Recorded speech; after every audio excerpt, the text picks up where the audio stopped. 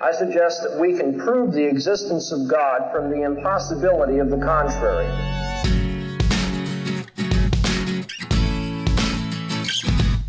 As Christians, we do not give up our intellect.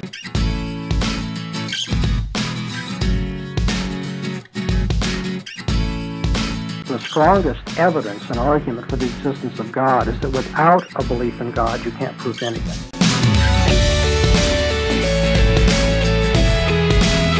How can the law be material? That's the question I'm going to ask you. I would say no.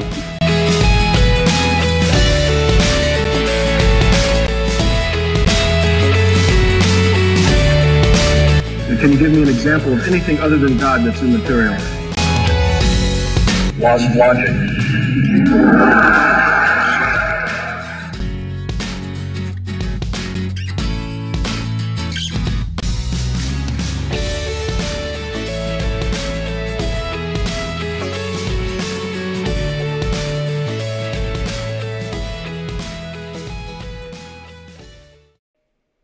Welcome to the Revealed Apologetics podcast. I'm your host, Elias Ayala, and here at Revealed Apologetics, our goal is to equip believers to defend the Christian faith, and we want to equip you to do it in a way that is honoring to God and faithful to Scripture. So sit back, relax, get your thinking caps on, and let's dive into our topic for today.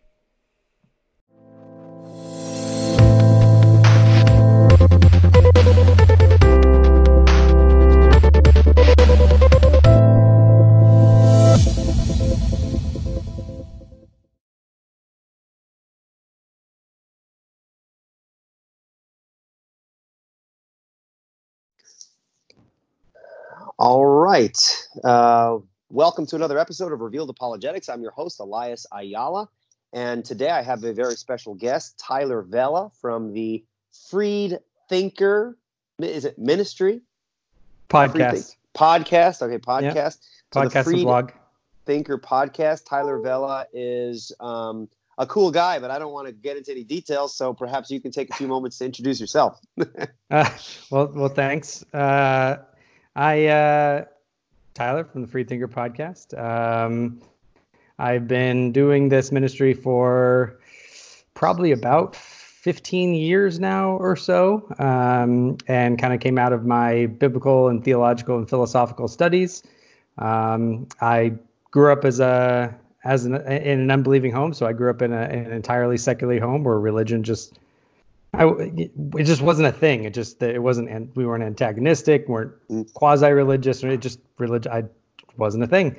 And so when I became a Christian, handling some of the, the philosophical worldviews of secularism, of naturalism, things like that, just was in my wheelhouse because it was what I came out of. So I do a lot of apologetics and biblical theology, and it's largely focused on areas that I'm studying and interested in. So as I'm working through my master's in biblical studies, when I hit a topic that I enjoy, sometimes it'll be an in-house debate between Presbyterian and Baptists, Calvinists, non-Calvinists, other theological issues, but sometimes it'll be apologetics. So, slavery in the Bible, and things along those lines. So it's been fun. It's just kind of a labor of love, and it's what I enjoy writing about and studying and thinking about. And so I'm glad that the people have found it useful and enlightening and helpful. So awesome. What's your favorite topic to study theologically and apologetically? Theologically, biblical theological, I'm very interested in interpretations of Genesis 1.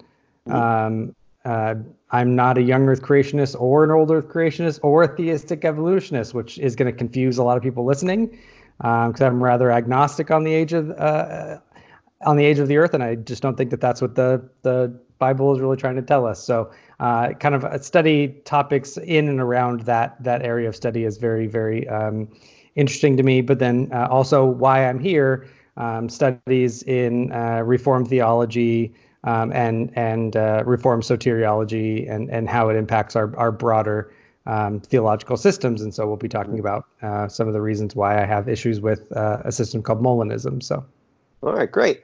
Well, just for those who are listening or watching on YouTube, if you guys are interested in Tyler Vela's stuff, you can find it at the Freed Thinker podcast. And I have been listening. I'm a regular listener, and he's got amazing stuff. Very well logically laid out, biblically backed up, and even if you come to disagree with him, you can't argue with at least the attempt to be biblical and clear. So I do, and I'm not just saying this to be nice to Tyler. I highly recommend his material. And for those of you who might be listening to the Revealed Apologetics podcast, again, you could download Revealed Apologetics on iTunes, or you could subscribe to the YouTube channel. I just made 200 subscribers on YouTube. This is a big deal. Nice. It's small, but it's growing little by little. So so looking forward to more folks subscribing and hopefully finding the material helpful. So one of my favorite topics to study, and it's not just because of the intellectual exercise involved, but it's because it's also important. My two areas of focus is apologetic methodology. So I'm a presuppositional apologist. And I love the discussions on Reformed theology and how Reformed theology interacts with other perspectives, especially as they are narrowed in the area of soteriology, which we're not going to be covering necessarily in this episode. We're going to be covering the topic of Molinism, in which we've covered the topic of Molinism in previous episodes. I had Dr. James White from Alpha and Omega Ministry on a few episodes ago, and then I had Tim Stratton, who is a Molinist from the Free Thinking Ministries. Yep. So there's the Free Thinking Ministries, the grimy Molinists, and then there's the Freed Thinker podcast, the awesome and biblical Calvinist. And I'm sure Tim will get a kick out of that. I'm totally kidding. Yeah. But these topics are very, very important. However, they're very, very difficult for the average person to follow. They cover interesting topics that people are fascinated with and understand, hey, this is pretty important, but a lot of people kind of find themselves on the outside, unable to really understand really what are the issues. All right, so what I want to ask of you, and even though we've covered this, just if this is someone's first episode, can you define for us what Molinism is? So let's deal with a bare definition, and then we'll start asking the questions to dig a little deeper. Yeah, and I feel like I should apologize because, like, to look at the audience, I have to look up here, and you're like 4 or 5 inches below. So if I don't make eye contact, I'm looking sorry. at you. I'm looking at you, and then my image looks like I'm looking off to the right. I should be looking at the camera, but if I look at the camera, I'm not looking at you, so it's really weird. Yeah, it's odd. So Molinism is well, I try to keep as much of the evaluative language out of it. Molinism is a view that essentially says a few things. I'm going to disagree preemptively already with our mutual friend Tim Stratton. We're gonna use his name a lot. We should preface that you and I both absolutely love Tim Stratton. He's a fantastic brother. Everything we say here, I'm going to give some pretty strong critiques. Has nothing against Tim Stratton as a man, as a brother. Yeah. So he welcomes it. So yes, he does. I'm gonna preemptively disagree with him that Molinism is essentially more than the 2 pillars that he says that it is. Molinism is a view that tries to reconcile God's sovereignty with a view of human freedom known as libertarian free will. Libertarian free will is a type of incompatibilist view that says that determinism and substantive freedom and responsibility are in principle contradictory to each other. You cannot have something that is both determined and free in any sense of the word. And so they are at principle contradictory with each other. They are incompatible. So Molinism is an attempt to reconcile those 2 things. And so Molinism says that man has libertarian free will, so it's an incompatibilist position.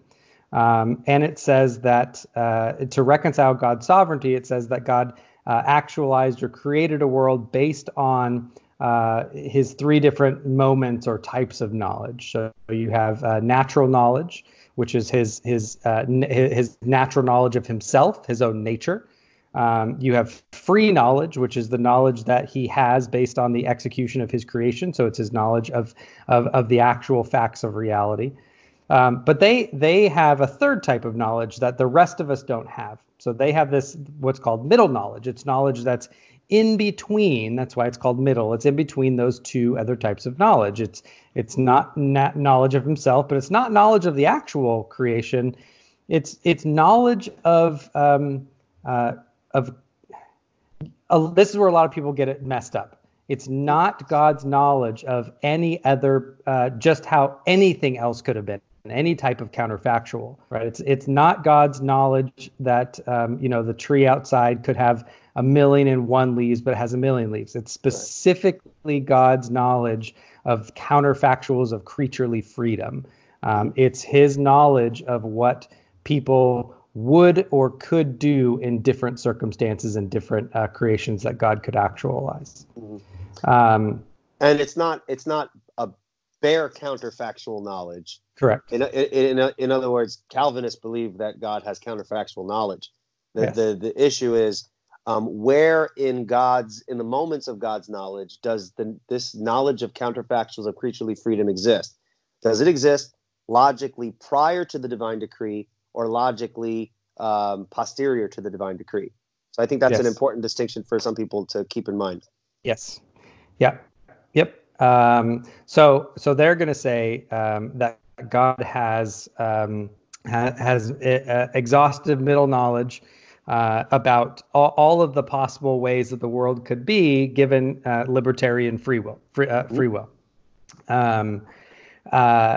So that's a big part of Molinism. From there, you almost have to pick which Molinist you're talking to. If you're talking to a Tim Stratton compared to a William Lane Craig, you're going to get different views. If you're talking to a Kirk McGregor compared to a William Lane Craig, you're going to get different views. Some of them are going to go more whole. I think Kirk McGregor goes whole hog. He is about as close to logically consistent as I think a Molinist gets, without being totally logically consistent, because he's not an open theist from what I can tell. But he does affirm things like there is such a thing as gratuitous evil and suffering. So because and that comes from, so someone like William Lane Craig is going to say, okay, well, just because there's a logically possible world doesn't mean it's a feasible world. And I've been trying to figure out a way to sum up this feasible worldview. I think it is a necessary component of middle knowledge, and it's how they move from middle knowledge to the actual world. And so they say, okay, well, God has to, William Lane Craig got himself in a lot of trouble because he said God had to play the cards that he's been dealt. I don't think that's as serious of a problem as other people do, because I think I understand what he's trying to say. Right. He might say, oh, well, the dealer is, logically necessary conditions. Some of that might flow from his nature. So he's not saying there's like another being out there or something like that. So I try to be as charitable as I can with that type of language, even though it's weird, problematic language. Okay. But William Lane Craig is going to say, okay, well, there may be a logically possible world where all of humanity freely repents and believes, and where the number of humans is the same as the actual world. Right. That's a logically possible world. But that world might not be what he calls feasible for God to exist. There might be no actual set of affairs that God can actualize in which that's the case. And so it may be the fact that that God had to create a world with pain and suffering, because any world with sufficiently free creatures and a sufficient number of them would result in as much pain and suffering. And so he's trying to make a maximally. William Lane Craig has actually said he doesn't like, greatest possible being and all that kind of stuff, but he might be creating something like the best possible world out of those types of situations. Yeah. And so I think this feasibility is a necessary, maybe not necessary, is a highly important component to almost every Molinist I've ever talked to, because it's how they actually move from a kind of a bare middle knowledge to any meaningful Molinistic system as an apologetic where they're trying to handle evil and suffering and divine hiddenness and things like that. Sure. Now, I think what was very important that people should understand is what you said previously. After you defined Molinism, you then, you then said from there it depends who you ask. And I think a lot of misinformed criticisms of Molinism don't take into account what the bare essentials of Molinism teaches as it relates to certain applications, which are non-essential features of bare Molinism. So you can critique an application of Molinism while at the same time not actually touching Molinism in its bare essentials. Would you agree with that? Yeah, I think so. And to be fair, I don't think that that's a problem with the system. Right, me neither. The fact that people nuance it differently, take different implications, and draw those, I don't think it's a problem. There are it happens in Calvinism. Sure. We have hyper Calvinism, high Calvinism, low Calvinism. I don't think it happens as much as the anti-Calvinists say, or as near to the center as they pretend that it does. There's pretty much universal agreement among Calvinists on something like the 5 points. And I'm sorry if you're a 4 point, you're an Almaraldian, you're not a Calvinist. But to be fair, just because there's disagreement on secondary or tertiary or implications, that's not a problem that's not a criticism. Right. It's like the Catholic. It's like the Catholic who faults the Protestantism for being so divided because all the churches disagree, as though we disagree on the essentials as opposed to the non-essentials. Right. Or when an atheist comes to a Christian, be like, well, you guys can't even agree, so therefore, that Christianity's false? I mean, that's not an argument. I mean, that's just silly. So I don't mean that's not a critique of Molinism to say it really depends on who you're talking to. It's just depending on who you're talking to, you might need to tailor a certain criticism, or certain criticisms might not apply unless you really are going for the core, which I think most of my objections to Molinism go to the core. Right. So at least I try to. Yeah. One important issue for me, and this doesn't prove one thing or the other, but I've studied Reformed theology for a long time now, and I've studied Molinism, and I'm not a master of either systems. I mean, there's still much that I can learn. But one of the values that I find in Reformed theology is its explicit attempt to be exegetical. Now, I know a Molinist will roll their eyes at that and be like, oh, well, you would say that because you're a Calvinist. But honestly, even as a Molinist, when I was a Molinist, reading Reformed literature, it really just looked like they were trying to exegete the scriptures. Now, you might disagree with how they're doing it, but it seems like they were dealing directly with the scriptures, whereas on Molinism, it seems to me, at least in my experience studying it, is that they're more concerned with answering a philosophical puzzle, which, again, doesn't make it false. It just seems the motivations behind why Molinism even came into existence seems wrong-headed in terms of an exegetical or hermeneutical perspective. Yeah, I agree. This is a criticism. I'm not, when I say I'm an apologist, I don't mean that I'm famous. I don't mean that I'm a scholar or anything like that. But one of my criticisms of the apologetics community generally, this I think explains why Molinism has had such a revival in Protestant. It's weird that it's a Protestant apologetic because it largely came out of the Counter-Reformation. It's heavily rooted in a Roman Catholic understanding of the person, of the human, of the nature of the will. People are going to cringe, but it's very semi-Pelagian in its philosophical constructs. I don't necessarily mean it is full bore, but it's in that type of tradition that's coming out of a Roman Catholic view of the will of the person, of that type of thing. And so it's very strange that Protestants have kind of attached themselves to it. And one of the criticisms that I give of apologetics and the community at large, and this doesn't actually have just to do with Molinism, it just applies here, is that a lot of times the apologetics community is attempting to do really good philosophical and secular engagement And so they back themselves. They have this objection that's posed to them. They're trying to come up with really good philosophical arguments to address it.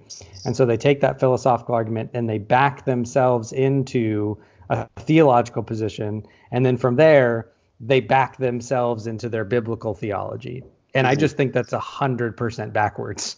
Right. I try really hard to push on my fellow apologists and say you need to flip that. You should exegete and handle the biblical text well. Get yourself really biblically based, and then go to more of a systematic theology, and then to a philosophical theology. It's not exactly a linear line. I mean, doing biblical theology and systematic theology go hand in hand, and they kind of, anyone who's been doing it for long enough kind of knows, they kind of alter each other as they go. Sure. Because, systematic theology is how a certain doctrine traces itself through the entire scripture. Biblical theology is kind of, what did Matthew believe about the kingdom of heaven type of thing. Sure. And so as you develop, you want to check your biblical theology against systematic theology, make sure it's not contradicting something else.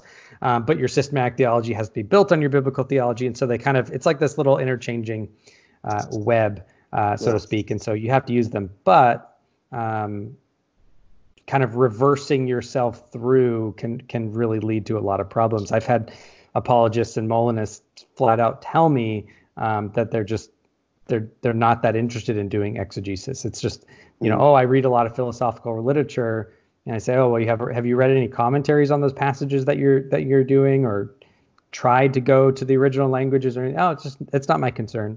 Mm-hmm. Now that's a serious issue. However, that is not true of all Molinists. Obviously, there are Molinists who do right, and that's a key distinction to make. Now, the Molinists who will be listening to this will probably be like, well, we try to do that. We try to shape our position here based out of the soil of Scripture. And I'm not denying that Molinists are trying to do that. I think they should do a better job in explaining their position along those lines. Because when they explain their position, I understand what they're saying, but it does not seem to me that this is something that is being drawn from the lifeblood of the text. Yeah. And so maybe there's a communication issue that they can do a better job communicating. And Calvinists as well. I mean, we need to be able to explain our views. There is a philosophical side of Calvinism that can come across if that's the major emphasis of someone's exposure to it. And we begin to adopt this philosophical language, moving further and further away from the biblical language that would do a better job to root our perspective in the scriptures, which I think is very, very important.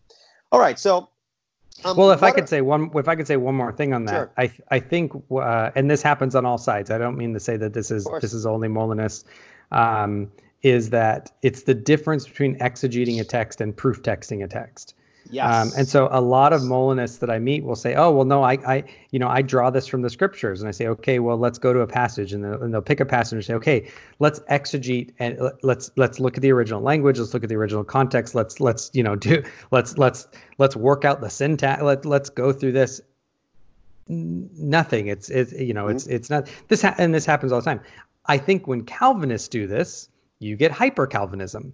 I'm not trying to say that no Calvinists do this, but what I found is that Calvinists in the traditional sense, kind of in the classical sense, tend to be far more capable of actually exegeting original language type of work in the text, and are very textually driven than Molinists or hyper Calvinists. They'll use scripture, but it's in a proof texting way. It's just kind of a bald citation. Now that's not to say that Molinists can't exegete scripture. That's not what you're saying. Yes, correct. That's not what I'm saying. But in these discussions, that again, that's my experience also. I very much resonate with what you're saying. So we're not saying that Molinists don't exegete scriptures. We just wish they did it more. Yeah. And to be fair, remember, Molinists love to point this out, is that Molina, Louis de Molina himself exegeted Romans 9 exactly like Calvin did almost. Right. So it's just most Molinists today don't. Yeah.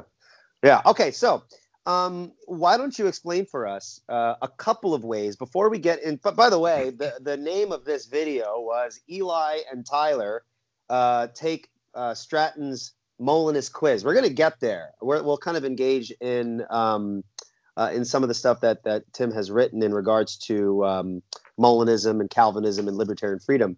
But I want to go, through this kind of discussion that we're having, a loose discussion. I want to cover a whole wide range of things as well, because I think a lot of people find it helpful, especially our fellow Calvinists. I think Calvinists on the popular level do a terrible job in critiquing Molinism. Yep. They did a terrible job. So I like that we can kind of have a free flow discussion and talk about other issues, but then eventually get to the quiz here. Now, what are some ways where you said it before that from that point on, after you define Molinism, it depends who you speak with. What are some ways in which Molinists apply Molinism? Yep. What are the different applications of it? Normally, I think one of the reasons why evangelicals and Protestants even know what Molinism is because almost entirely because of William Lane Craig. And William Lane Craig got it almost, well, I don't know if this is entirely fair, but pretty close from what I can tell. He only knows about it because Alvin Plantinga. So those two guys basically, and they're fantastic philosophers. I'm not trying to, say anything bad about them. I have major disagreements with both of them, but phenomenal Christian thinkers.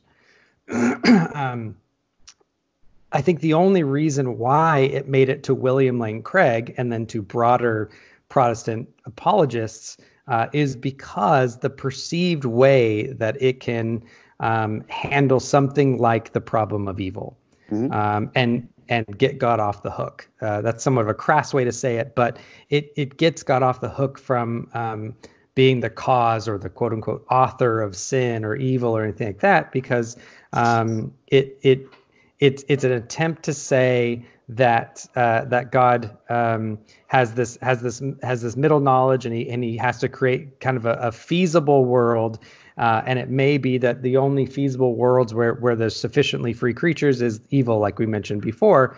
And so Molinism is a strong attempt at a very specific type of free will theodicy or free will way to answer the problem of evil. And so I think that is there are other applications, but that's like the big one. Like if you have a pie chart, that's 80% of it. Okay. And I think that's important too, because a lot of Calvinists who try to interact with Molinism, they almost seem to think of Molinism as a soteriological view. Yeah, where they fail to recognize that Molinism can be applied to soteriology. It's not an essential feature to it. And so I think that's a very important distinction to keep in mind. And I think that happens because in Reformed circles, the nature of the will for us, even though it's technically in anthropology, is such a vital soteriological issue that when we get into conversations with other views about the nature of the will, it just, in our minds, those little connections have been made in soteriology. And so, and so for us, it just, those categories blend. Right. So the application of Molinism, the majority of it is applying it to the whole issue of the problem of evil. And they can apply it also to issues of soteriology, and you could apply it in a more Calvinistic sort of way or in a more Arminian sort of way. Whether they do it consistently, that's another issue, but there are different applications that some Molinists have done in those directions. Yeah, I see that Tyler Vela smirk. Right? I'm trying to be as nice and charitable as I can. I don't think you could be a Calvinist and a Molinist in any meaningful sense. Yeah. I also, and this is where a lot of my Calvinist brothers are going to get really confused. I'm not sure you can be a Calvinist and an Arminian, at least in a historic Arminian sense. If you understand kind of, if I can use a terrible phrase for it, but Reformed Arminianism as it was under Arminius during the Reformation, I don't think you can be that and a Molinist either. Really, Molinism lends itself towards Roman Catholicism and something like SBC traditionalism or provisionism or open theism, where it has a strong view of libertarian freedom. historic or reformed Arminianism, they agreed with total depravity. They agreed with the broken nature of the will. Their concept of prevenient grace is very, very different than kind of broad evangelical Arminian prevenient grace now. So there's some historical clarity that I think is lost on some of the way that Molinism, people talk about Molinism and how it relates to other views. Mm-hmm. All right, so let's I'm going to ask you a shotgun approach. Although Sure. You don't have to give me a shotgun answer, you can take your time and go through it. Here are the questions that I hear people asking. And this podcast, I think, hopefully, this particular episode is to help our Calvinist brothers, A, understand Molinism, and B, if they disagree with Molinism as a viable option, they have some way of responding to it. Obviously, there's literature. I have books here.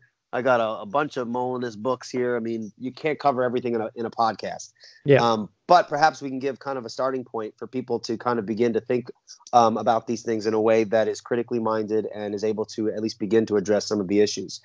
So let's take a look. Here's my first question. What's wrong with Molinism as a purported biblical position? It's a great question.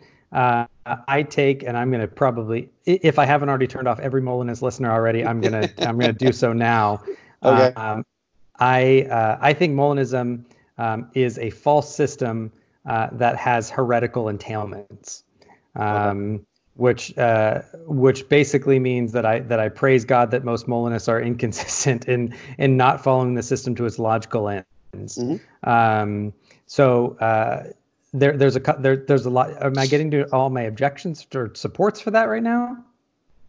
I don't know how far down the rabbit hole you want to go right at this moment. You can give a couple. Just give a couple. Now, real quick, just to clarify, you said heretical entailments, which is to say, if you can correct me if I'm wrong, you're not saying Molinism is a heresy. You're Correct. saying that various aspects of it entail things that may be heretical. Correct. Okay. Yeah. Now, Molinists who disagreed, that was what you were saying. We just want to clarify. So we're not saying Molinists are heretics necessarily, right? Yeah, I'm not calling them damnable heretics or anything like that. But I think it has entailments that if you follow their logical entailments out, for example, I think it logically entails open theism. I think it logically entails a denial of the immutability of God. I think it logically entails the denial of the aseity of God. So there's Stop right there. And it's a lively conversation. I'm going to stop because this is good. This is good. So let's explore that a little bit. You said that you think it entails open theism, mm-hmm. and let's tackle why you think it entails open theism, and let's tackle why you think it affects the issues of aseity. And then when you begin to talk about aseity, perhaps you can define it for folks real quick and then explain your position. So go for it. Sure. So Molinism, as I said, it hitches its wagon to libertarian free will. Libertarian free will, again, can be variously defined, but generally it's viewed as a kind of freedom whereby the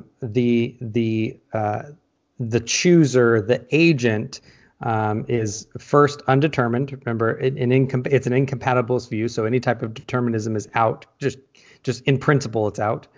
And where the agent is has not just the faculty of a will, but actually has the real ability to choose contrary than the thing that they do. Mm-hmm. I said it that way very specifically because I'm trying to avoid not all libertarian. There are some libertarians who are going to say you actually have to have options to have libertarian freedom. Mm-hmm. There are some, like William Lane Craig, who says that the principle of alternative possibilities is false. You don't actually have to have alternative possibilities. You just have to have the ability to have done otherwise if there was options. Okay. So I think in saying that you have the ability to do other than you do, it covers both those camps. There is, I think, when you mix that with Molinism, I already have problems with libertarian freedom anyways, just full mm-hmm. stop. Mm-hmm.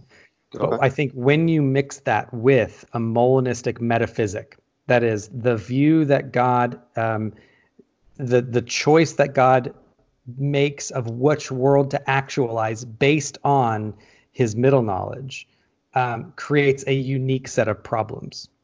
So I'm going to try to go through this without being too technical. I don't know how to do it without using somewhat of symbols. You can try your best. This All right. This is an upper level kind of like I wanted to do this with you, assuming that people who are interested in this topic, there's some background. So don't go way over our heads, but it's okay to use the words you think are best to describe what you're saying. Okay. As we said before, in Molinism, God chooses to actualize a world. It maybe not the best possible world in the sense that you could always have more palm trees, but the world that achieves his ends the best. Mm-hmm. I think even Molinists would agree with that kind of concept. I mean, Calvinists affirm that God created the worlds that brings him the most glory. We all hold to some type of best world understanding. We just don't always mean it's quantitatively the best things. Sure. And so the Molinist is going to say, well, there are logically possible worlds, and then there are these feasible worlds where those are the ones that God can actualize. So God may have actualized the best feasible world. So we're going to call the actual world A, and we'll call another feasible world B. Okay. Now, God actualizes world A. When actualizing world A God has foreknowledge of world A. He has natural knowledge of world A once it's actualized, but he has foreknowledge of world A. He knows world A just is a set of true propositions. It's the A set of propositions. He doesn't actualize world B, but he has some natural knowledge and he has some middle knowledge of world B. But world B just is a set of propositions. Now, they're a set of true propositions in the conditional sense now because they're not the actual world. So it's not true. Some proposition isn't true of world B. It's conditionally true of world B because it's not the actual world. So that's very basic. No Molinist should really have a problem with that yet. Here's the problem that I have. There's a couple of them. Let's imagine, for the sake of argument, world A and world B are identical in their propositions prior to creation, except for one trivial proposition of a will. Okay. I don't mean trivial in the sense that one tree has one more leaf than another tree, although those types of arguments can be made.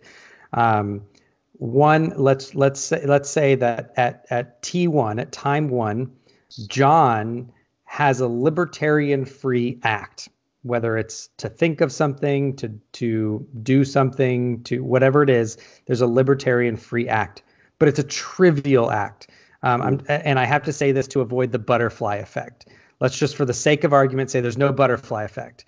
The truth of John doing that action affects no other truth proposition in the world, right?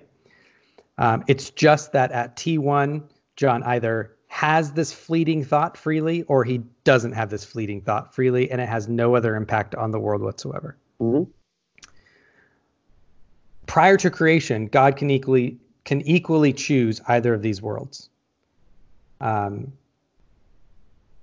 If God actualizes world A, he's determined which of those truth values will be true in the actual world, right? Because leading up to them, if you're a libertarian, leading up to them, there's no causally determinative factor that determines if John chooses X or not X. It's simply a free act of John. To have this fleeting thought. To have this fleeting thought, right? Okay. So you have a problem. So it's kind of a horns of a dilemma. So let me do the first one. The first one is that you seem to already be stuck in that God has, prior to creation, determined between those two truth values.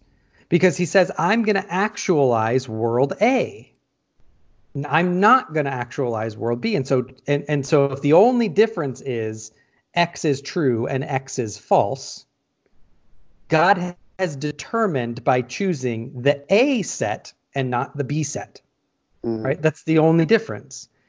And so you're stuck with saying somehow, and I think this turns into a contradiction on the view, you're somehow stuck saying that John, because you need to affirm libertarian freedom, John has libertarianly chosen X in world A, and God has determined X in determining to create A and not B, right? He has causally determined which of those worlds, because he's caused A to exist. He has not caused B to exist.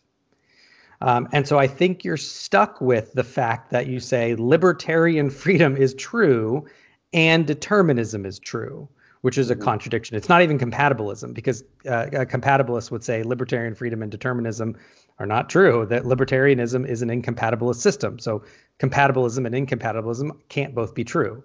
I've heard some Molinists say that God could determine some things, but not necessarily does he have to determine all things. So that you could be determined in one sense and libertarianly free in regards to other things. Yeah. So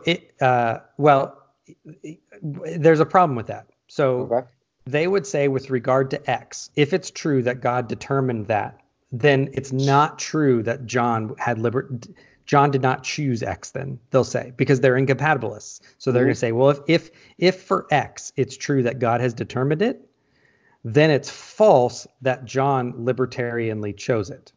Okay? Okay.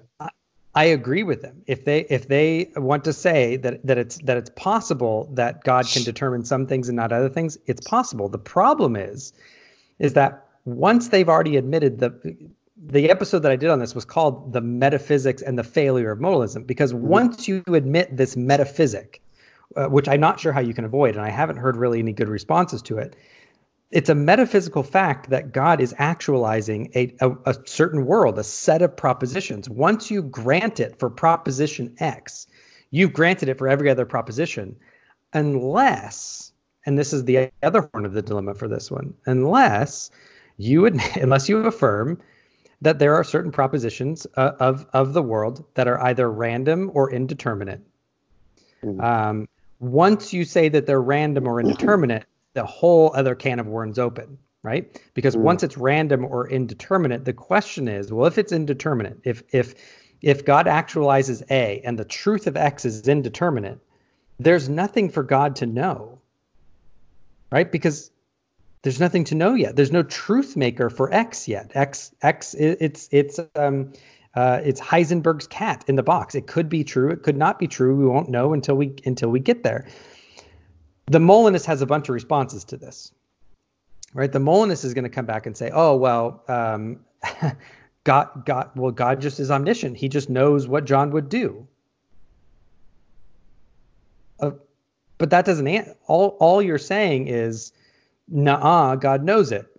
Right? You're not actually addressing the problem. Now that's related to the grounding objection, right? What grounds the truth? Yep. Here's the thing. I have asked, and I typed this out on Facebook, someone give me a clear, non-technical, dumbed-down version of how do you answer the grounding objection? Because what I've heard from Molinists say, oh, here goes the grounding objection again. We've addressed this a million times. And I'm thinking to myself, where? And in a way that I can understand. Maybe they have, and I don't understand it. But then when I pushed a little bit, all I got was it's mysterious, and there's no problem with that for the Molinists. So maybe I'm missing something. Maybe I'm limited in my reading. But it seems as though they punt to mystery when really pressed on the issue of the grounding objection. Well, I think they either punt to mystery or they punt to unwittingly affirming contradictions, right? So if they say something like, this has come up when I've given either the grounding objection, I've given this objection, they say, oh, well, God just knows it. Okay.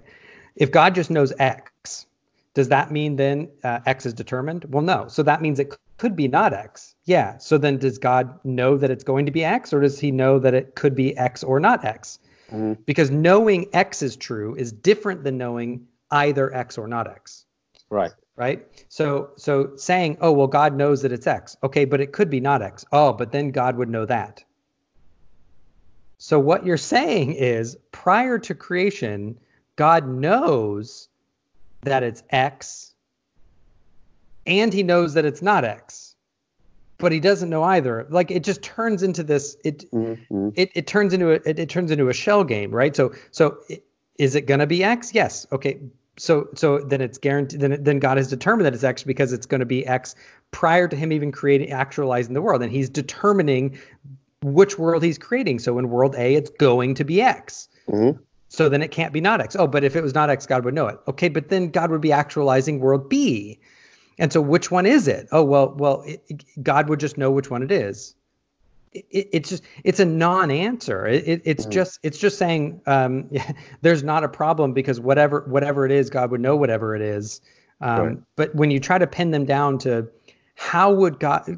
what is the actual content of God's knowledge prior to creating it? There's no answer for it. Mm-hmm. And it almost seems like there's a question begging. Yep.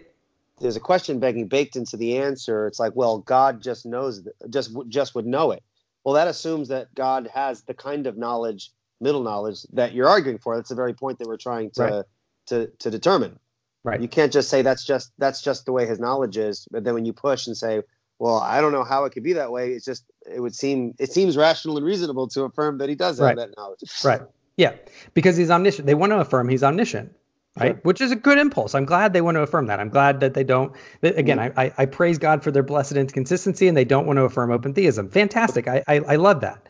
But this now opens my other objection, right? So I think that they have that kind of horn of the dilemma. Just real quick, just to remind people, we are on the question: what's wrong with Molinism as a reported biblical position? We haven't addressed specific scriptures yet, so maybe we can get there. But what you were trying to do was to show how there are certain heretical entailments. Yep. And if there are heretical entailments, if you're correct on that assumption, then it would be unbiblical. So technically, you are answering the question, even though we haven't addressed specific text. But go ahead. Right. Well, we'll come back to the biblical text, and I'll explain why. We'll talk about that in a minute. Sure. So they have that horns of the dilemma, that those two horns, but you could further it. You could push that further and say, okay, well, take it for any type of any decision, right? You know, picking up my water, scratching my ear, whatever it is, because they want to affirm libertarian freedom and say, well, I have the freedom to do other than the thing that I do. I'm going to say, okay, well. Because we said, okay, well, does God know X or not X? And it kind of ends up being both and neither, but somehow yes. Do I have the ability? So let's imagine that God knows prior to creation that I am going to pick up my water, that I choose to pick up my water. Do I have the ability to choose the thing that God didn't know? Not just the capacity for it, right? The capacity, and this is a common conflation, right? A capacity just is, in Reformed theology, the will just is a capacity of the self. The will doesn't choose anything. The will is the thing by which we choose things. It's a capacity. It's like eyesight. I don't say, while it's technically right to say my eyes see something, we would say, well, no, I am using my eyes to see, right? My eyes are a certain faculty. Sight is a certain capacity, like sight doesn't see. So we're not talking capacity. I don't mean that suddenly, they have no capacity for anything. They have no faculty of the will. That's not, that I'm not a hard determinist. But do I actually have a metaphysically real possibility? Am I really able to actualize a state where I choose other than what God foreknows? Well, that can never happen. Well, the Molinist, the libertarian, is going to have to say yes, right? They might say, well, you're conflating could and would, right? Mm-hmm.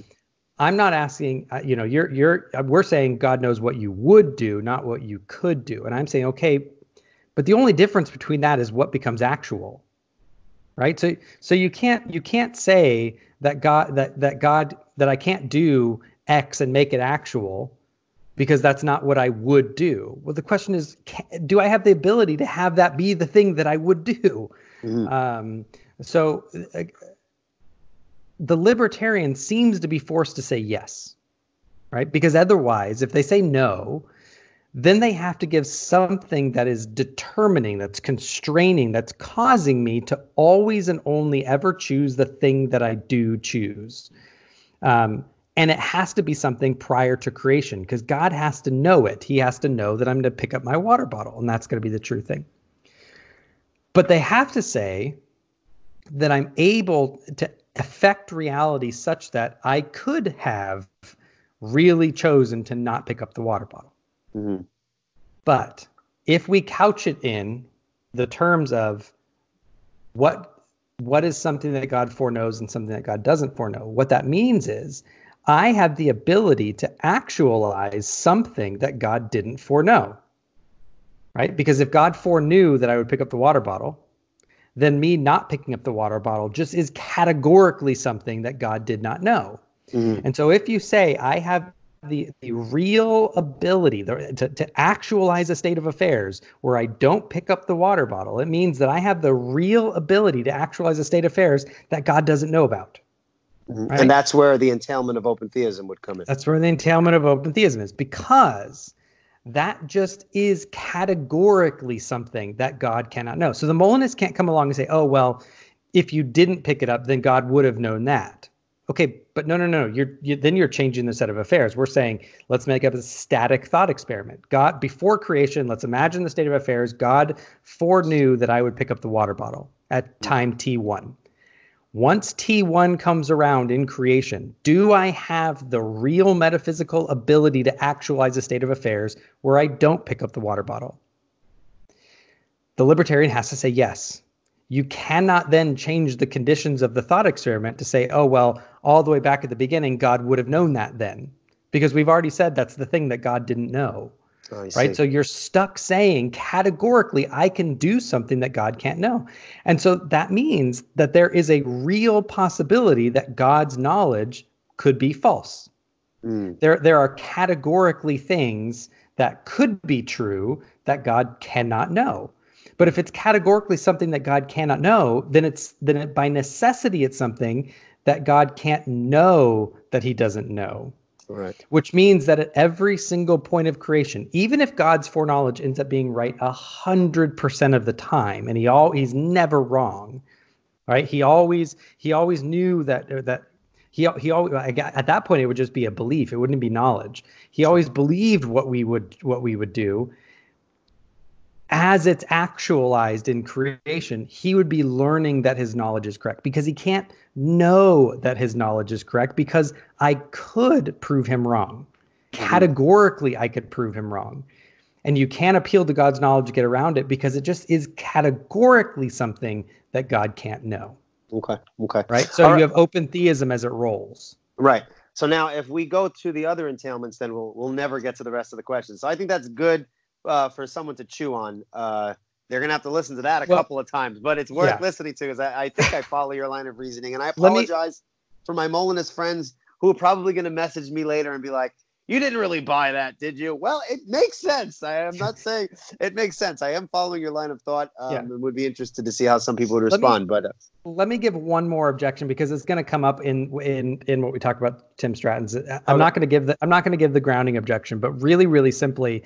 Sure. Well, the basic grounding objection is if God has middle knowledge of what we would choose, what is it grounded on?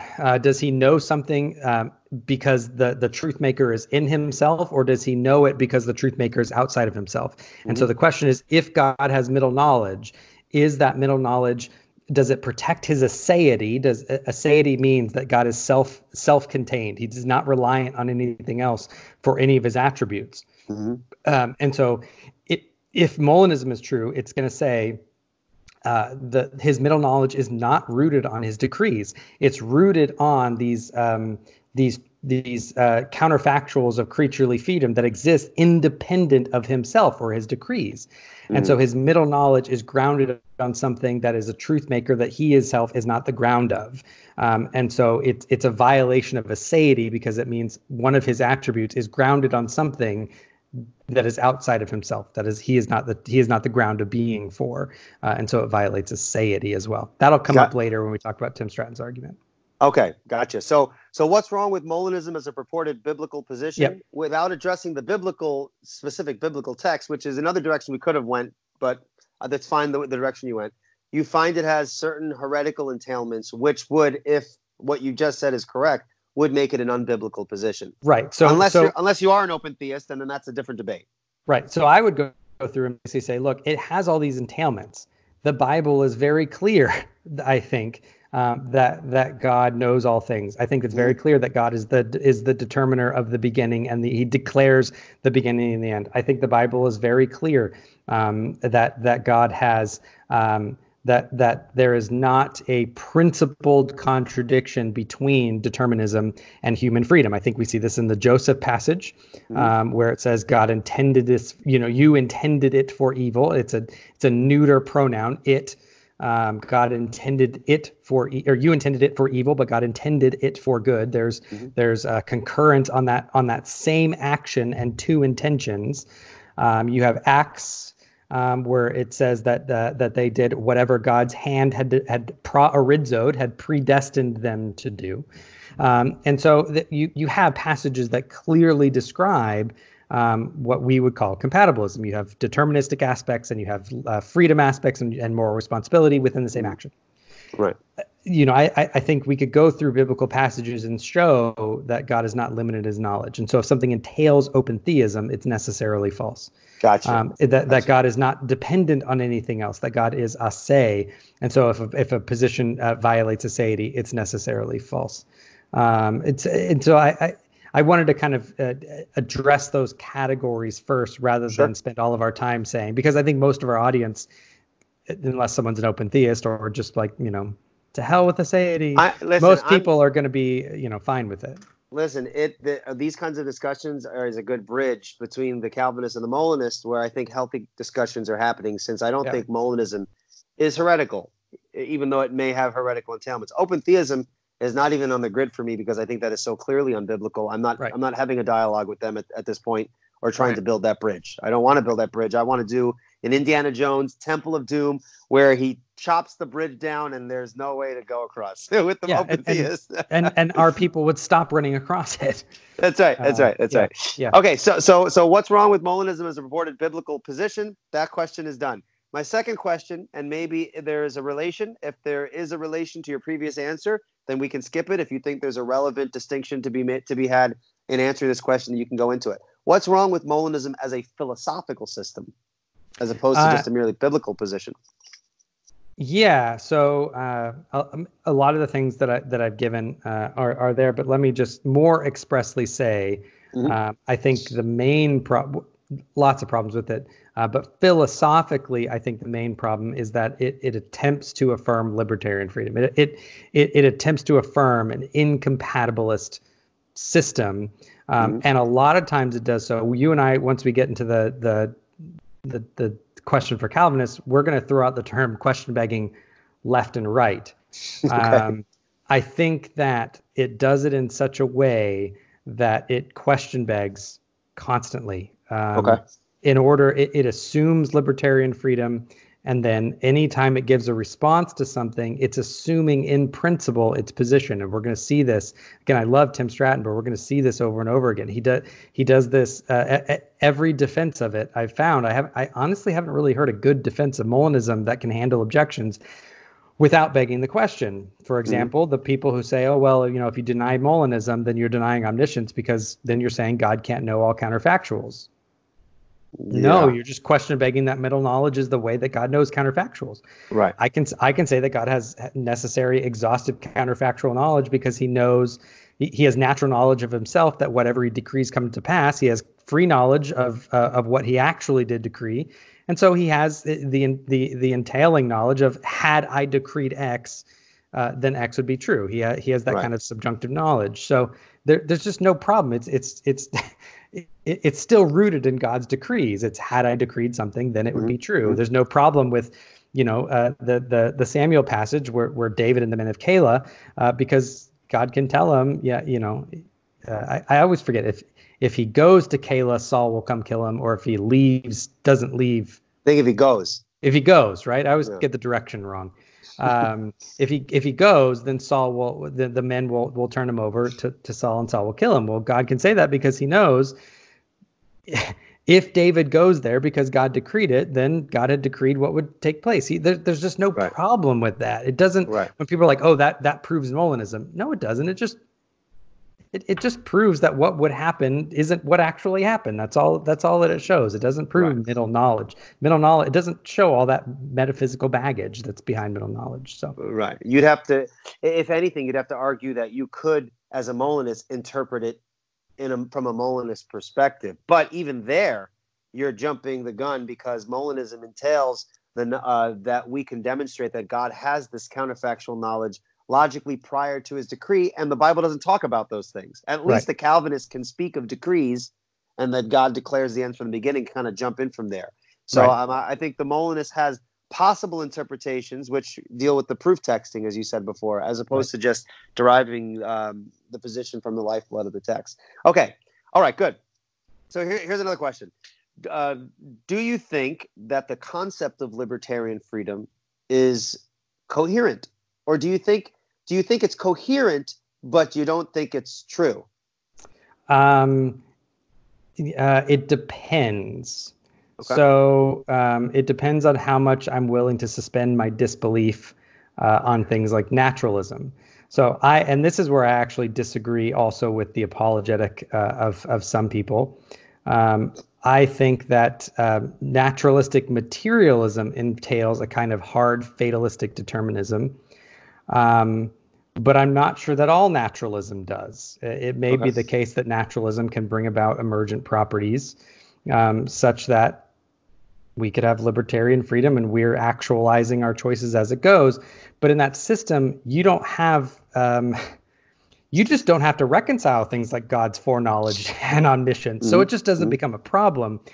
I think that libertarian freedom makes no sense. I think it's incoherent within a biblical Christian view, where you have God as the I think where you have God as the foundation of all things, you have God as the foundation of all truth. You have God's foreknowledge. We're biblical Christians, so we deny open theism.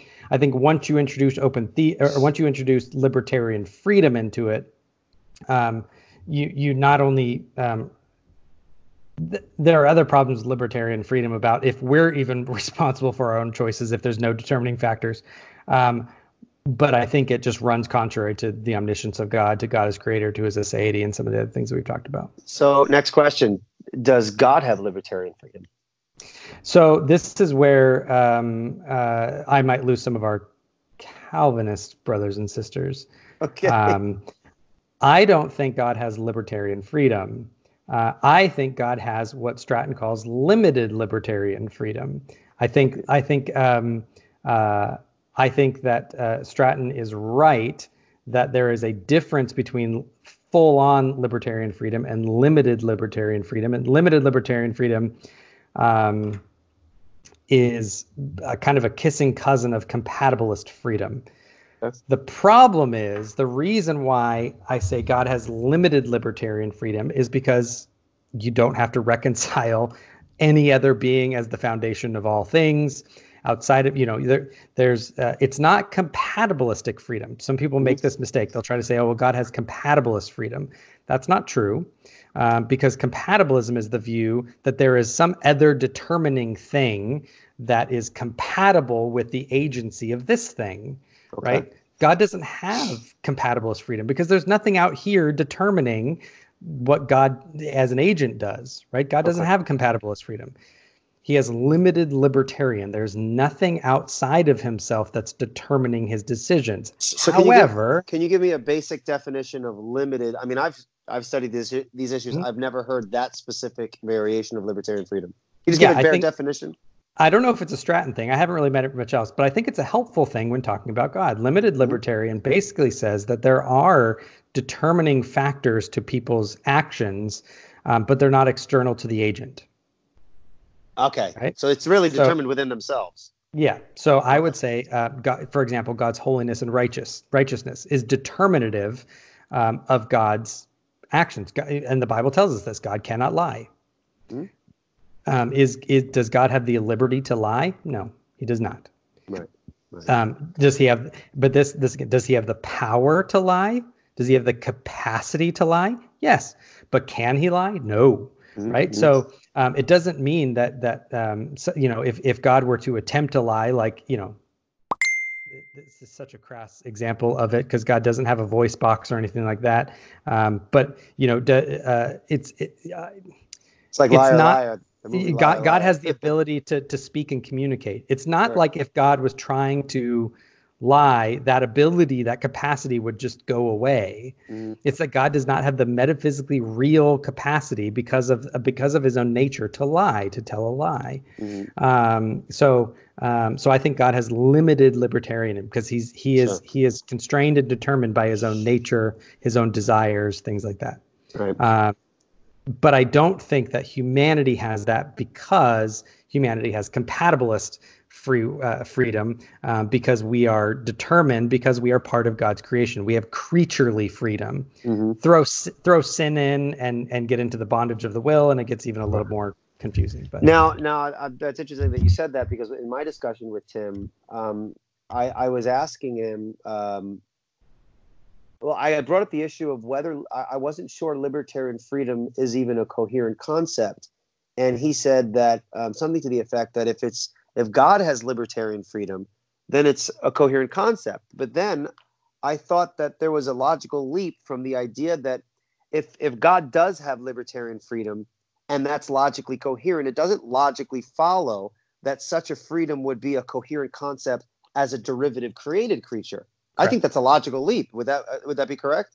Yeah, it's like saying it's logically possible for a being to have immutability, and so therefore humans are immutable. Okay, yeah, that's what it felt like. It felt like there was a leap in logic there, at least on that specific point. There's a violation of the creator-creature distinction that happens there, right? The creator something can be true of the creator and not true of the creature. I agree with him that, I don't think there's any sense that libertarian freedom makes sense, but God might have limited libertarian freedom. That might be a coherent concept, but that can be a coherent concept only within the context of the creator, right? Mm-hmm. It doesn't make any sense, I think, within the context of his own creation. Okay. All right. Now, every theological system places mystery somewhere.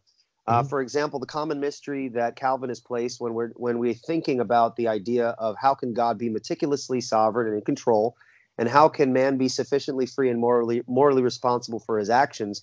Many Calvinists and throughout the historical literature, people say, there are philosophical attempts to create models in which we can understand that. Jonathan Edwards is an example. Some others try to explain it. But typically, that is an area of mystery that Calvinists say, hey, the Bible doesn't address this issue. Let's affirm what the Bible teaches, and we'll leave all of the metaphysical explanations to the God who knows. Deuteronomy 29:29, the secret things belong to the Lord. Now, that's where Calvinists place their mystery. What's the difference between the Calvinist employing mystery and the Molinist employing mystery? Why is one legitimate and the other not legitimate, if in fact it is not legitimate? Yeah, I think that the Calvinist says, okay, we see these two things in Scripture, right? Our data is drawn from the Scripture, right? So some of the passages that I gave earlier, right? We see passages where God says, for example, I will harden Pharaoh's heart, right? Mm-hmm. Make no mistake about it. As much as people want to say, oh, well, Pharaoh hardened his own heart first. No, he didn't. It said the first time it mentions Pharaoh's heart actually being hardened is chapter 7, verse 13. And it says, Pharaoh's heart was hardened just as the Lord had said. Well, how did the Lord say it was going to happen? He said it two times. He said it previously in chapter 7, and he said it again previously to that in chapter 4. And he says, I'm going to harden Pharaoh's heart. Well, it's because God foreknew that he would harden his heart, And so that God knew that he would confirm the hardness given that he knew Pharaoh would harden. You see, people can give those explanations, but that's not what the text says. That's not what the text says. The text says, God says, I'm going to harden his heart. I'm going to harden his heart. And then the text says, Pharaoh's heart was hardened. It doesn't say Pharaoh hardened his heart. It says passive voice about the heart of Pharaoh. Pharaoh's heart was hardened just as the Lord had said. How did the Lord say that it was going to happen? That he was going to do it. But once you get to 1 Samuel 6:6, it shows, do not harden your hearts as Pharaoh and the Egyptians did. It's giving the moral culpability to Pharaoh.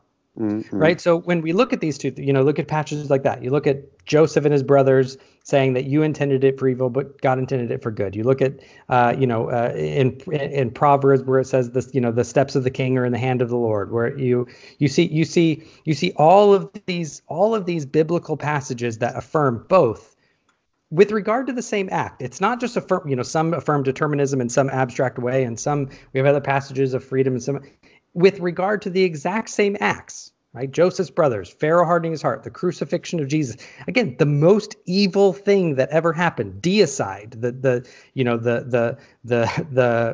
murder of God, of the Son of God, which, make no mistake, is the most evil thing that has ever happened on the face of the planet. Sure. It says that God had determined.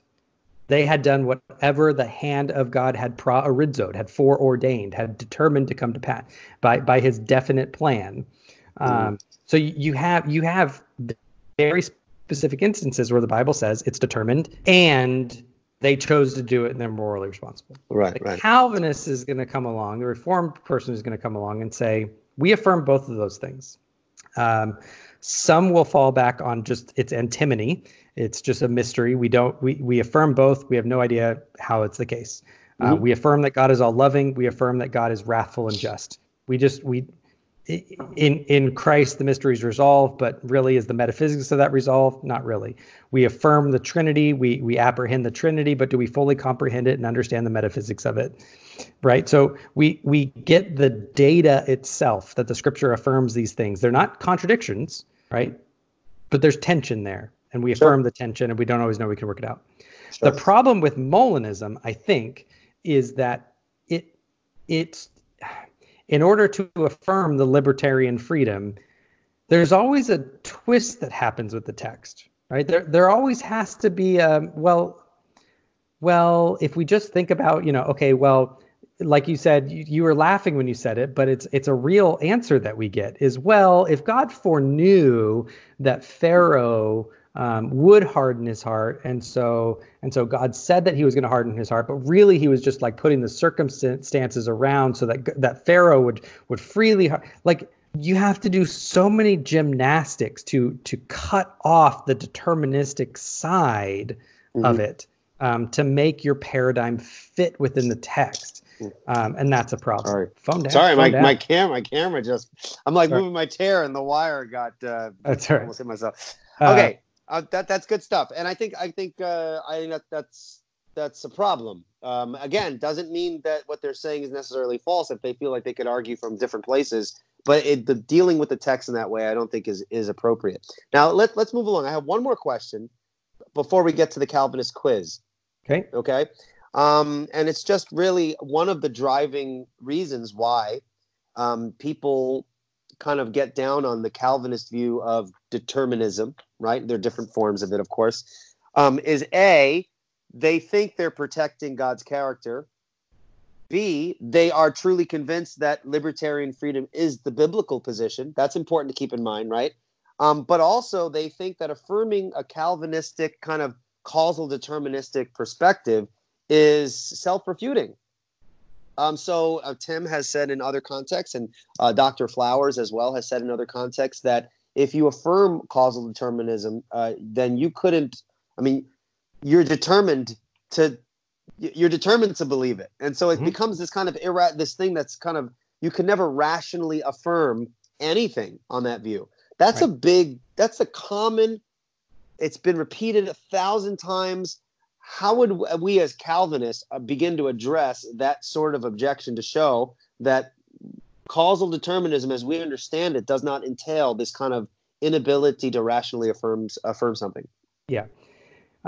So what that shows, again, I think is a question begging nature. I think that a lot of libertarians, there's a lot of confusion about what libertarian freedom is and isn't. There's a lot of confusion about what compatibilism is and isn't. It always makes me laugh when I'm talking to a libertarian of kind of the anti-Calvinist stripe, or I'm going to say ignorant. I don't mean it in a bad way, but just in the not well-read sense. And they say, oh, well, see, compatibilism just is determinism then. Mm-hmm. And I would be like, where, of course it's determined. Compatibilism just is that determinism is compatible. With, like, where am I? There's the freedom. It's compatible with freedom. So yeah, you have the freedom and you have the. So it's just always funny when they're like, well, you're compatible. Like, don't you see? It's just as deterministic. It's just, everything is determined. Then don't you see how everything is determined? Right. I say, well, of course, I affirm determinate. I mean, compatible. But then like, oh, well, compatibilism that is just determinism.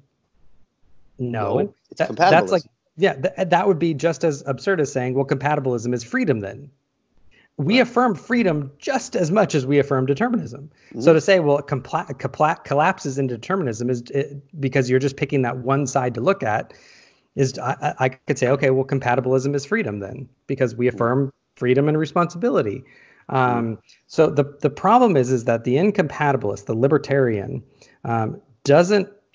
they don't get out of their own view, right? They don't get out of their own principles. Right. So remember, to be an incompatibilist means that you think determinism and freedom and moral responsibility are in principle incompatible. And so for them, they think that if they can prove, and this is why they think that it's such a gotcha, that if they can prove that you're a determinist, then they can prove that your system denies freedom and makes people robots. Because if they can prove that you're a determinist, then they can prove that in principle you're against it. Right? All that does is it shows that they're just question begging the principled objection that they have that makes them an incompatibilist. And I'm just say, well, I just reject that principle. You have to demonstrate that to me. You can't just question beg that there's a principled contradiction between the two things. Again, I can show you biblical passages where someone is determined. God determines and acts and causes something, and the person is morally responsible for it. Mm-hmm. If I can come up with one exception, it's just like the free will defense, what they love. If I can come up with one exception to it to prove the dichotomy false, then I can show the principle is false. So let's unpack that then. Okay, so we affirm determinism, we affirm freedom. Like, okay, Tyler, that's what you affirm, but I can't see in any meaningful way how that makes sense. How do you make sense of the idea that you believe in freedom, you believe in determinism? How is it the case that the determinism doesn't engulf what we call freedom, and it's just an illusory sort of freedom such that you cannot, at that point, rationally affirm anything? Right. So it's that very last sentence, right? Notice how the objection sneaks in the assumption of incompatibilism. It just has to, right? So I would say, okay, without going into a full philosophical lesson, I would just point people to Guillaume Bignon's book, Excusing Sinners, Blaming God. By the way, he has my favorite summary of Molinism. I actually spoke to him a while back. He says Molinism, in his French accent, Molinism is my favorite of the false views. Yeah, it's definitely one of the more interesting of them. But he basically points out, look, there's a whole bunch of equivocations that happen. There's a whole bunch of question begging that happens. They're question begging principles in the background that they don't know that they're doing. And one of the biggest ones is the difference between what he titles categorical ability and conditional ability. Mm-hmm. Categorical ability is that ability to do other than the thing you do, right? An incompatibilist is going to say that's what's necessary to be free. Right. So when we say freedom, we mean that. Right. The compatibilist is going to say, you don't need that. I just need to be conditionally free. It means I just need to be able to do the thing that I want to do without being coerced. Right. And It can be based on my God nature. It can be based on my desires. It can be based on, my beliefs. I don't necessarily, by the way, you don't choose I don't think you choose your beliefs. I don't think you choose your desires. We often struggle against that. If we could choose our desires, you don't choose your nature. You don't choose your nature. You don't choose your history. You don't choose your genes. You don't choose any of that stuff, right? The libertarian is going to say, oh yeah, but that's all just data that feeds in, and then your will, it doesn't determine what you choose. It just you get to choose based on that input. And I'm going to say, okay, well, I don't think I've ever chosen anything that I didn't desire to choose, unless I was coerced. So the conditional ability is going to say, okay, well, as long as you're able to choose the thing that you want to do without coercion, I'm not being forced. I'm not being causally forced by something else to do something other than what I desire to do, then I'm free, right? In order to object to that, the libertarian needs to presuppose their system, because they need to say, oh, well, that's not really free. And I'm going to say, well, why isn't that really free? And they're going to say, well, because you're not free to choose otherwise. And I'm going to say, all you've said then at that point is that conditional ability is false because categorical ability is true. But that's your view, right? You can't say I'm wrong simply because you disagree with me, right? And so you need to give an actual defense for why categorical ability is necessarily what we have to mean when we say we're free, and why conditional ability cannot mean that we're free to do the thing. Because I would say, as long as I'm doing the things that I desire to do, and if I'm choosing to do X, it's not because something has coerced my will to do X. It's because I desire to do X, and so I'm choosing to do X. Then I am sufficiently free to be morally responsible. Right. So, and it seems to me, and Bignon argues this, repeatedly throughout the book, that in order to get around that, 99% of the time, they just question beg categorical ability as a necessary condition of freedom, which is just to beg the question. Now, just to give a shout out to Guillaume Bignon's book, Excusing God, Blaming Sinners, right? Excusing God, Blaming Sinners. Other way, Excusing Sinners, Blaming God. Thank you. Excusing Sinners. There is an entailment of heresy there somewhere. Oh. Well, now I'm questioning if that's I have it on Kindle. I used to have the paperback here. At any rate, Guillaume Bignon's book, Blaming Sinners, Excusing God, or Excusing God, Blaming, whatever. It's one of those. You can search it. Tim Stratton said that in his estimation, that was one of the most rigorous and best defenses of the Calvinist position that he's read. I don't know if that's changed since the last time he said that. Obviously, he disagrees, but he thought that was a very, very strong defense. And so that was a book that you suggested. I think it was you might have suggested to me that I should read. I think I did. Yeah, and I've read portions of it. It's not an easy read, but definitely worth opening up and taking notes and things like that. But Tim kind of commended the book for being a really good book on this specific topic if people are interested. All right, now let's take the quiz. Finally, let's do it. Let's take the quiz. The Calvinist quiz. You can find Tim Stratton's stuff on Freethinking. So informal. His stuff on freethinkingministries.com. And again, Tyler, if you're interested in Tyler's material, he's on the Freed Thinker podcast, the Freed Thinker podcast. You can find on iTunes and other formats, I'm sure, right? Yep. Other formats as well. So the point of the Calvinist quiz, as I understand it, is that Tim is going to ask these questions to his fellow Calvinists so that they can answer it in such a way so as to affirm in a minimal way that you hold to some form of mere Molinism, right? Mm-hmm. Have I got that correct? He wants you to affirm mere Molinism. Now, mere Molinism is the bare essentials of what makes Molinism without all of the extra baggage that people can add. And the reason why he does this is because I think, to Tim's credit, he is a bridge builder. He really does think that there is a way to hold to a Calvinist position and be a Molinist. He believes that those are consistent. Tyler does not believe that they can be consistently matched together. But here is the quiz. I'm going to read through all 6 of the questions, and then we're going to return back to the first question, and then you can address them from your perspective and go into an explanation of it. So, Question number 1, question for Calvinists. Did Satan possess libertarian freedom to reject God? Question 2, did Adam and Eve possess libertarian freedom to not eat of the forbidden fruit? Question 3, do unregenerate sinners have libertarian freedom and an ability to choose between a range of sinful thoughts and actions?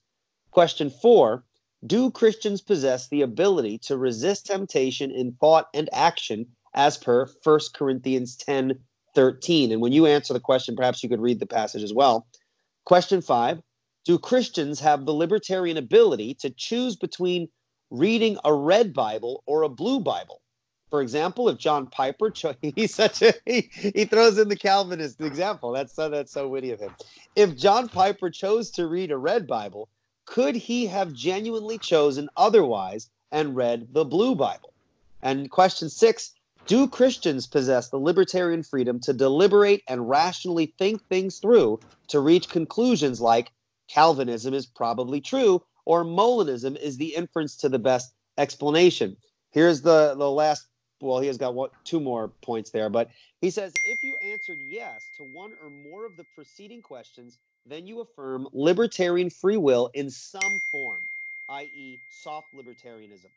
If you answered in the affirmative to any of these questions, the next questions raised are the following.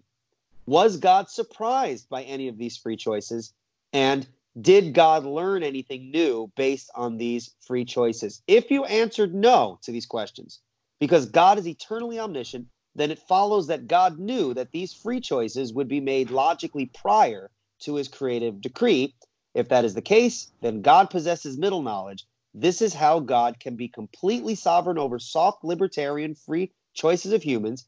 God chooses to create a world in which he knows how persons would freely choose. God predestines all things without causally determining all things. Lastly, thus, even if you are a Calvinist, you still affirm mere Molinism by affirming the 2 essential pillars. 1, God eternally possesses middle knowledge, and 2, humans possess libertarian free will. All right. Okay, so let's jump in. Question number 1. Did Satan possess libertarian freedom to reject God? Go. Well, since I deny libertarian freedom and he's front-loading into the question, no. Okay, explain that a little bit.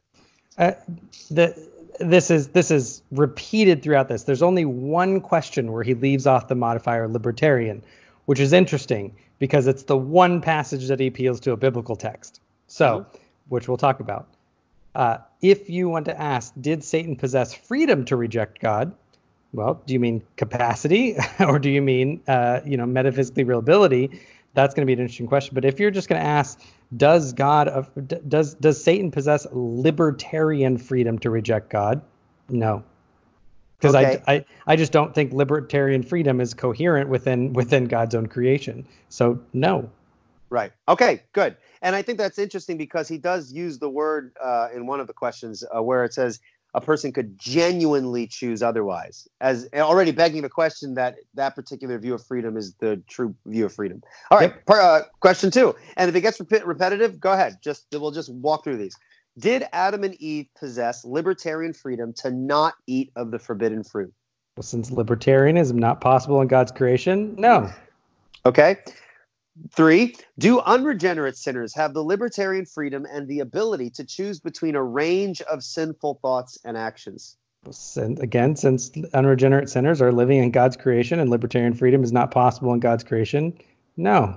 So they don't have an option between a range of options? There are a range of options, but they don't have limited libertarian freedom to choose to do other than the thing that they desire to do. So there are a range of options that they are able, it's within their capacity, but God did not decree a world in which they chose those actions that are consistent with their nature. That's correct. Okay. All right. Question 4. Do Christians possess the ability to resist temptation in thought and action as per 1 Corinthians 10:13? Sure. 1 Corinthians 10:13. I'll read it, by the way. And this is the one that he leaves off libertarianism, interestingly enough. Okay. And it says, therefore, let anyone who thinks that he stands take heed lest he fall. That's leading up to it. No temptation has overtaken you that is not common to man. God is faithful, and he will not let you be tempted beyond your ability. But with the temptation, he will provide you the way of escape that you may be able to endure it. Now, question.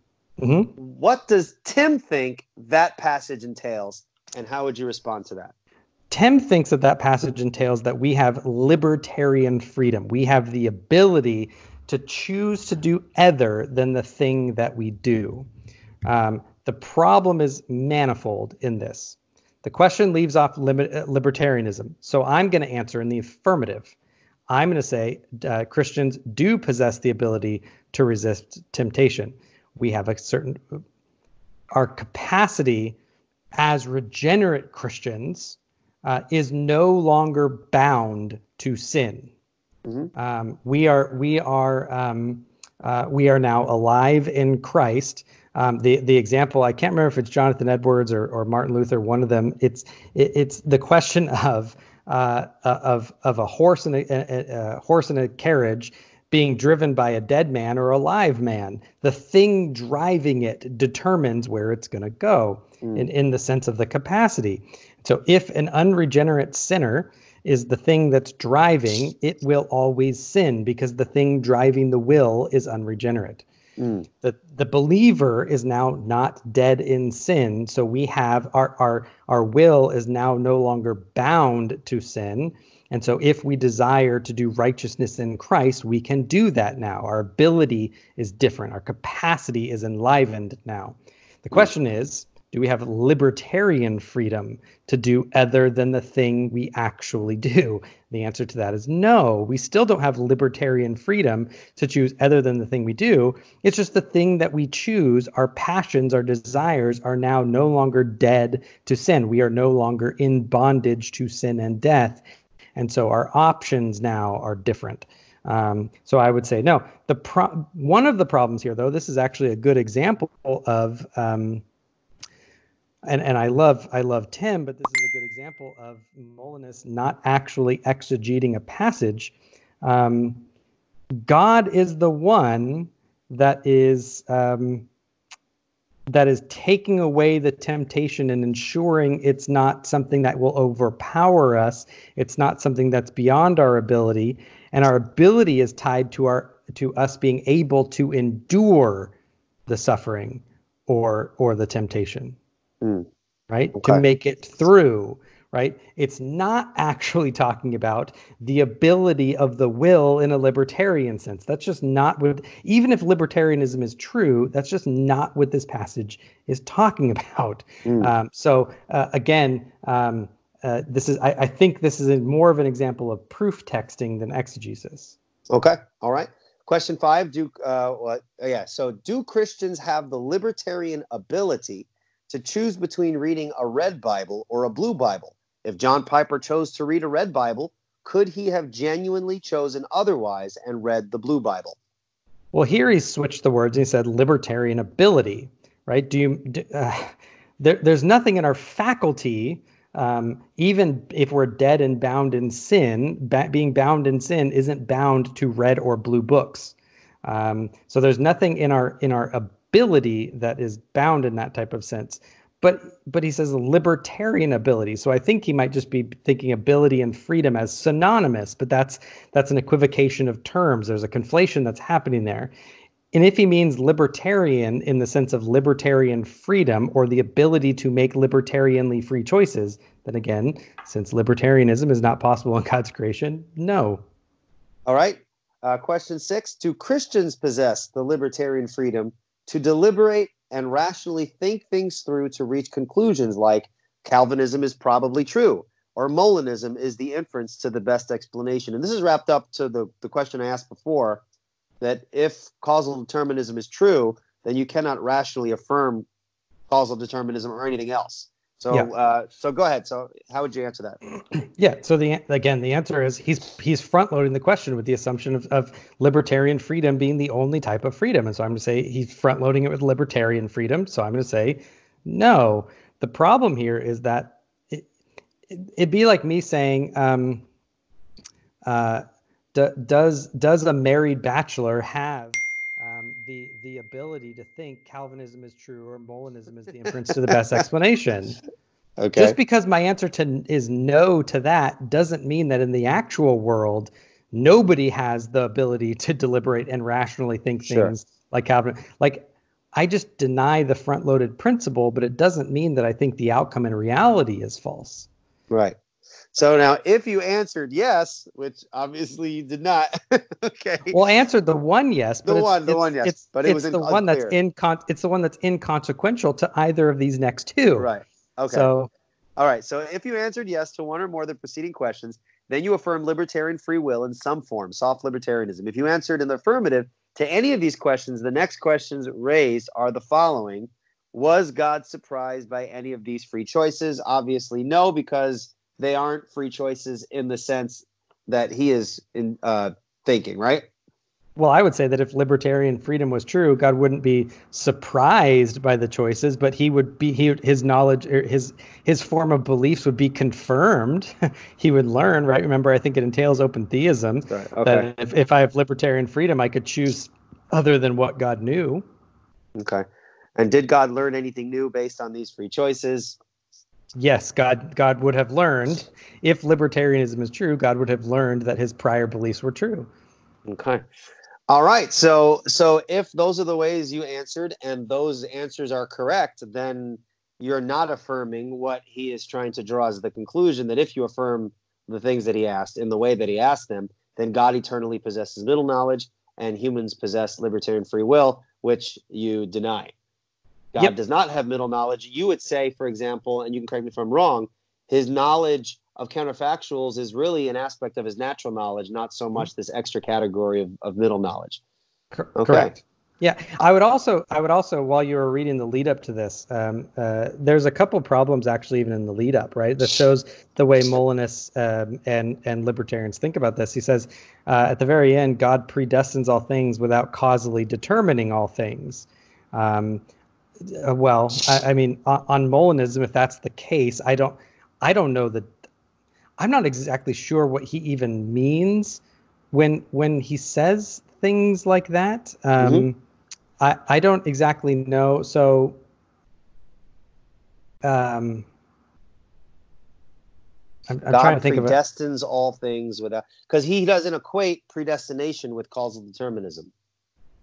Well, I mean, at that, I'm not even. I just don't know what's the difference between determinism, predestination, foreordination, causal determinant. Like, it just seems so vague that I'm not sure that he even.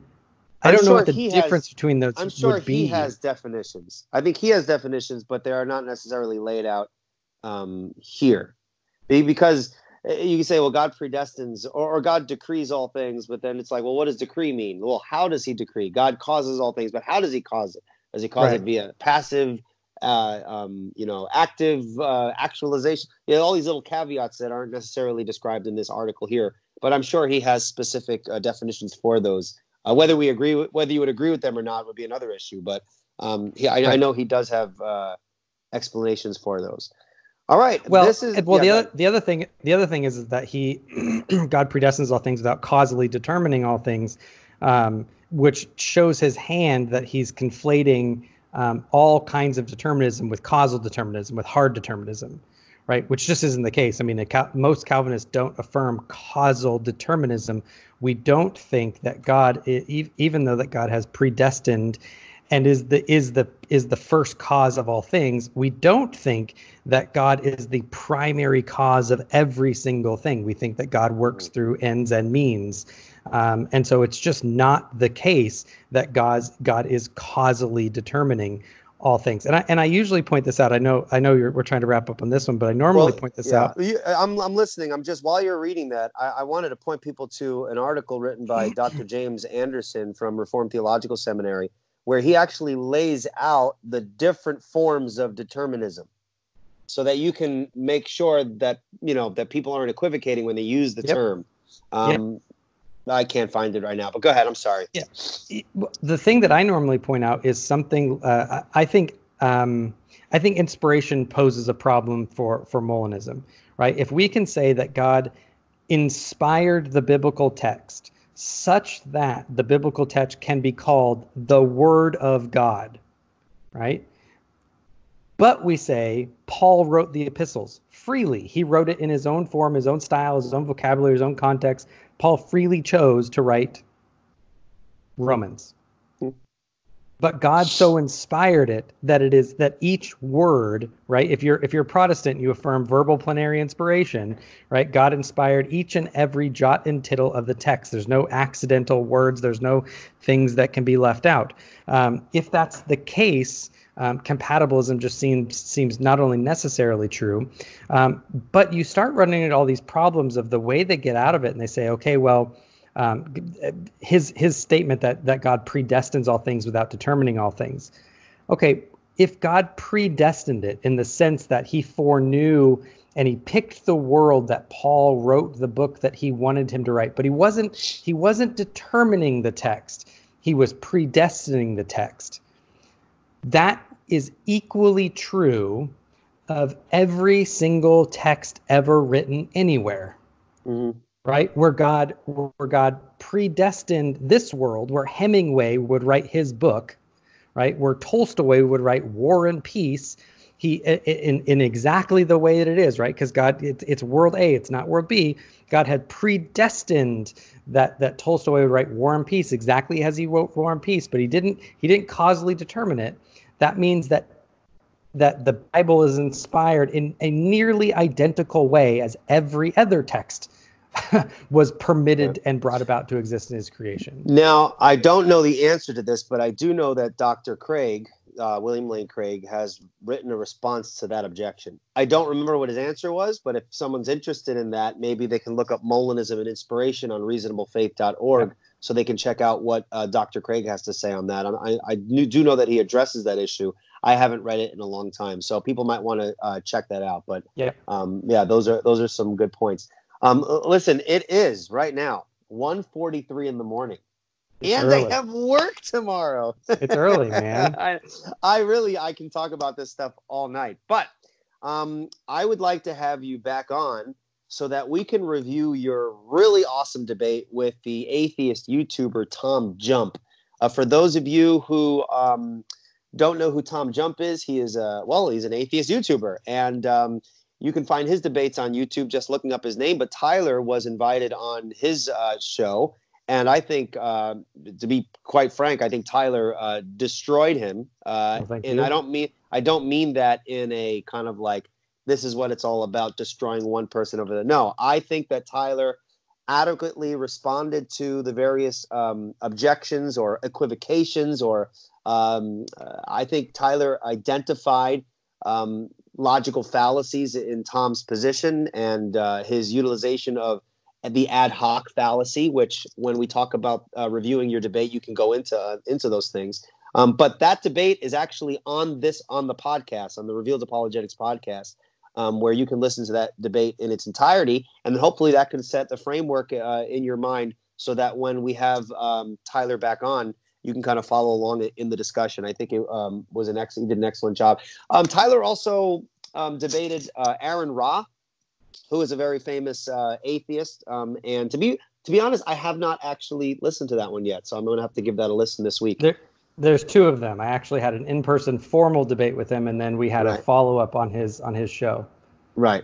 Yeah. So and folks can check that out on YouTube as well. And I think that is it. If you guys are interested, once again, the Freed Thinker podcast, I'm telling you, you will not be disappointed if you download that podcast. Even if you disagree with Tyler, you will learn a lot. And are there any last things you'd like to share before we finish up? No, thank you. I appreciate you coming on. I know we've been trying to do this for a while, and I appreciate you staying up till 10:45 my time, 1:45 your time. So no worries. It's been great. Yeah, here's the thing. I don't know what apologetic methodology you use. I'm a presuppositionalist, but I'm also a Calvinist, and I'm trying my best because apologetics is the defense of the faith, and you can do that with the unbeliever, but you could also do that intramurally with the in-house discussions. I think defending Calvinism, if we think it's the biblical position, that's a kind of apologetics, and I think that's useful for people to learn about and be able to interact with. And I think you do a fine job interacting with those ideas. And I think you've given you've given us all a lot to think about. So thank you. Well, thank you. The only thing that I would say in terms of marketing is that if you go to the website, freedthinkerpodcast.blogspot.com, I actually I take relevant topics and I put them kind of in a catalog. So rather than trying to find every single thing that I did on Molinism, I have the Molinism collection that's available there. Or I have, if you're trying to find everything on Calvinism or Reformed theology and all that kind of stuff, I have the Reformed theology collection. So you can find it kind of all in those two places. That's right. And if you guys are interested in looking again at Tim Stratton's stuff, that is on the freedthinkingministries.com website. Tim is an awesome guy. I know that even as he listens to this, he's gonna smile and text later and be like, I'm gonna take a bunch of notes in this again, and then here's where I think things were off. And that's really part of the whole brotherly discussion. Yeah. There are strong disagreements, they're important disagreements, but that doesn't mean we can't talk about them in a respectful manner. So Tyler, thank you very much for coming on to the Revealed Apologetics YouTube channel /podcast. And I'm looking forward to having you on again. Thank you so much. Appreciate it. All right. You can stay on. I'm just going to stop the record.